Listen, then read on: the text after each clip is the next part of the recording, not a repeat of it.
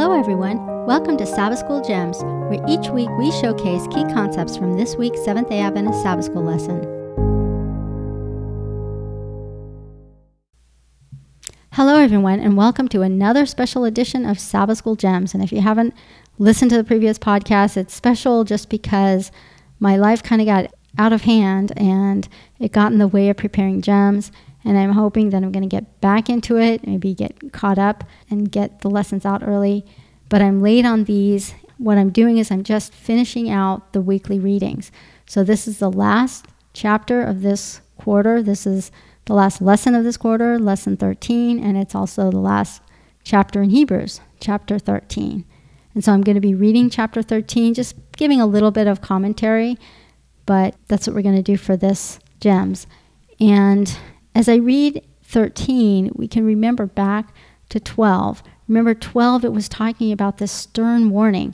Again, this is the pattern that we've seen multiple times, like in chapter 10 of Hebrews, where the author gives this stern warning and then he encourages them and says, but you can do this, you can do this. You already endured all these people in chains and imprisonment and everything. So he's saying, look forward to this time where there's no sinning and get yourselves ready, but you can do this, and he encourages them. So now we've just left Hebrews chapter 12 where he's talking about a stern warning. He's saying don't be like those people back at Mount Sinai, because this isn't Mount Sinai anymore. This is the real heavenly kingdom that's coming in place. And if those people didn't escape, how are you going to escape? God is a consuming fire. That's how we left Hebrews chapter 12. But now you see, as the pattern in Hebrews continues, that it's followed by this encouragement.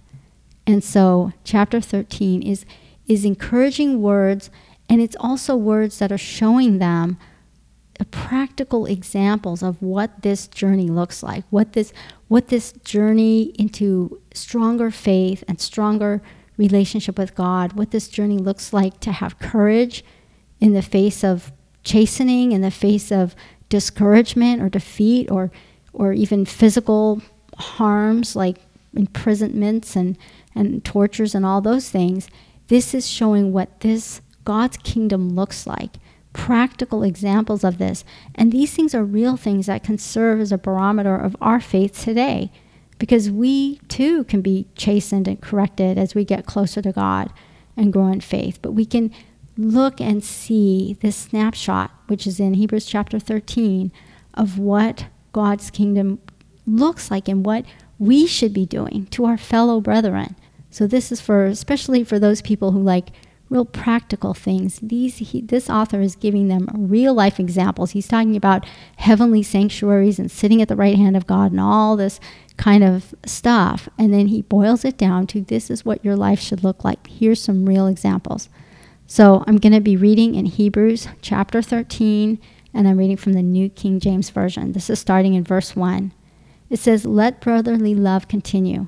Do not forget to entertain strangers, for by so doing some have unwittingly entertained angels. Remember the prisoners as if chained with them, those who are mistreated, since you yourselves are in the body also. Marriage is honorable among all, and the bed undefiled, but fornicators and adulterers God will judge. Let your conduct be without covetousness. Be content with such things as you have. For he himself has said, I will never leave you nor forsake you. So we may boldly say, the Lord is my helper, I will not fear. What can man do to me? Remember those who rule over you, who have spoken the word of God to you, whose faith follow. Consider the outcome of their conduct. Jesus Christ is the same today, yesterday, today, and forever. Do not be carried away with various and strange doctrines, for it is good that the heart be established by grace, not with foods which have not profited those who have been occupied by them." And it's talking about the sacrifices that were eaten by the priests in the tabernacle. In Hebrews 13:10, it says, "We have an altar from which those who serve the tabernacle have no right to eat." Now again, he's talking about this heavenly sanctuary. "For the bodies of those animals whose blood is brought into the sanctuary by the high priest for sin are burned outside the camp. Therefore Jesus also, that he might sanctify the people with his own blood, suffered outside the gate. Therefore let us go forth to him outside the camp, bearing his reproach." They're not going to have their tabernacle for long anyway. They're going to be outside that tabernacle. And this is what this author is kind of foreshadowing there, that they're not going to have that. So let's be comfortable outside of that. And verse 14, it says, "For here we have no continuing city, but we seek the one to come. Therefore, by him, let us continually offer the sacrifice of praise to God, that is the fruit of our lips, giving thanks to his name. But do not forget to do good and to share, for with such sacrifices God is well pleased." These are the sacrifices that God wants, this contrite heart, this being sharing and doing good. And in verse 17 it continues, "Obey those who rule over you and be submissive, for they watch out for your souls, as those who must give an account. Let them do so with joy and not with grief, for that would be unprofitable for you." And this is saying be respectful and honor those in authority.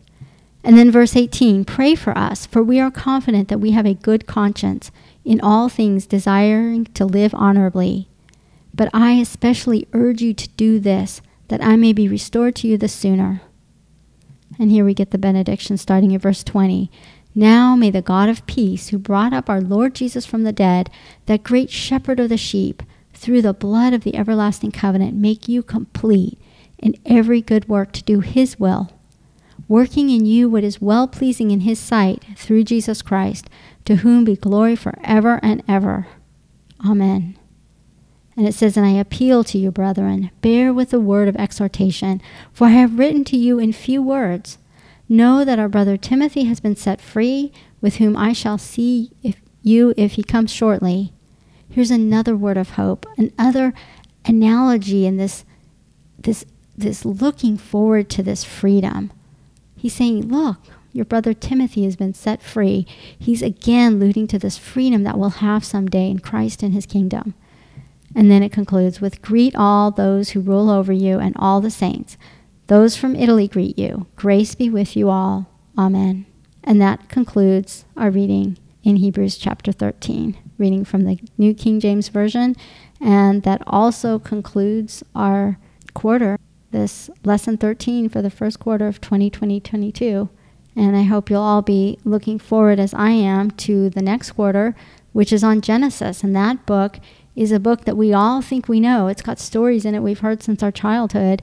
And yet there's so many lessons, I think, that get buried and that get clouded over by our little simplistic view of what is going on there. We've simplified it down to kindergarten stories, but there's really some profound lessons in the book of Genesis. So hopefully we'll get into that, and I'll look forward to it in the next quarter, and I hope to see you then. Bye for now. Thank you for joining us for this episode of Sabbath School Gems. If you enjoyed this podcast, please subscribe, give us a rating, and spread the word to others. Comments and questions can be sent to us at sabbathschoolgems@gmail.com. Bye for now.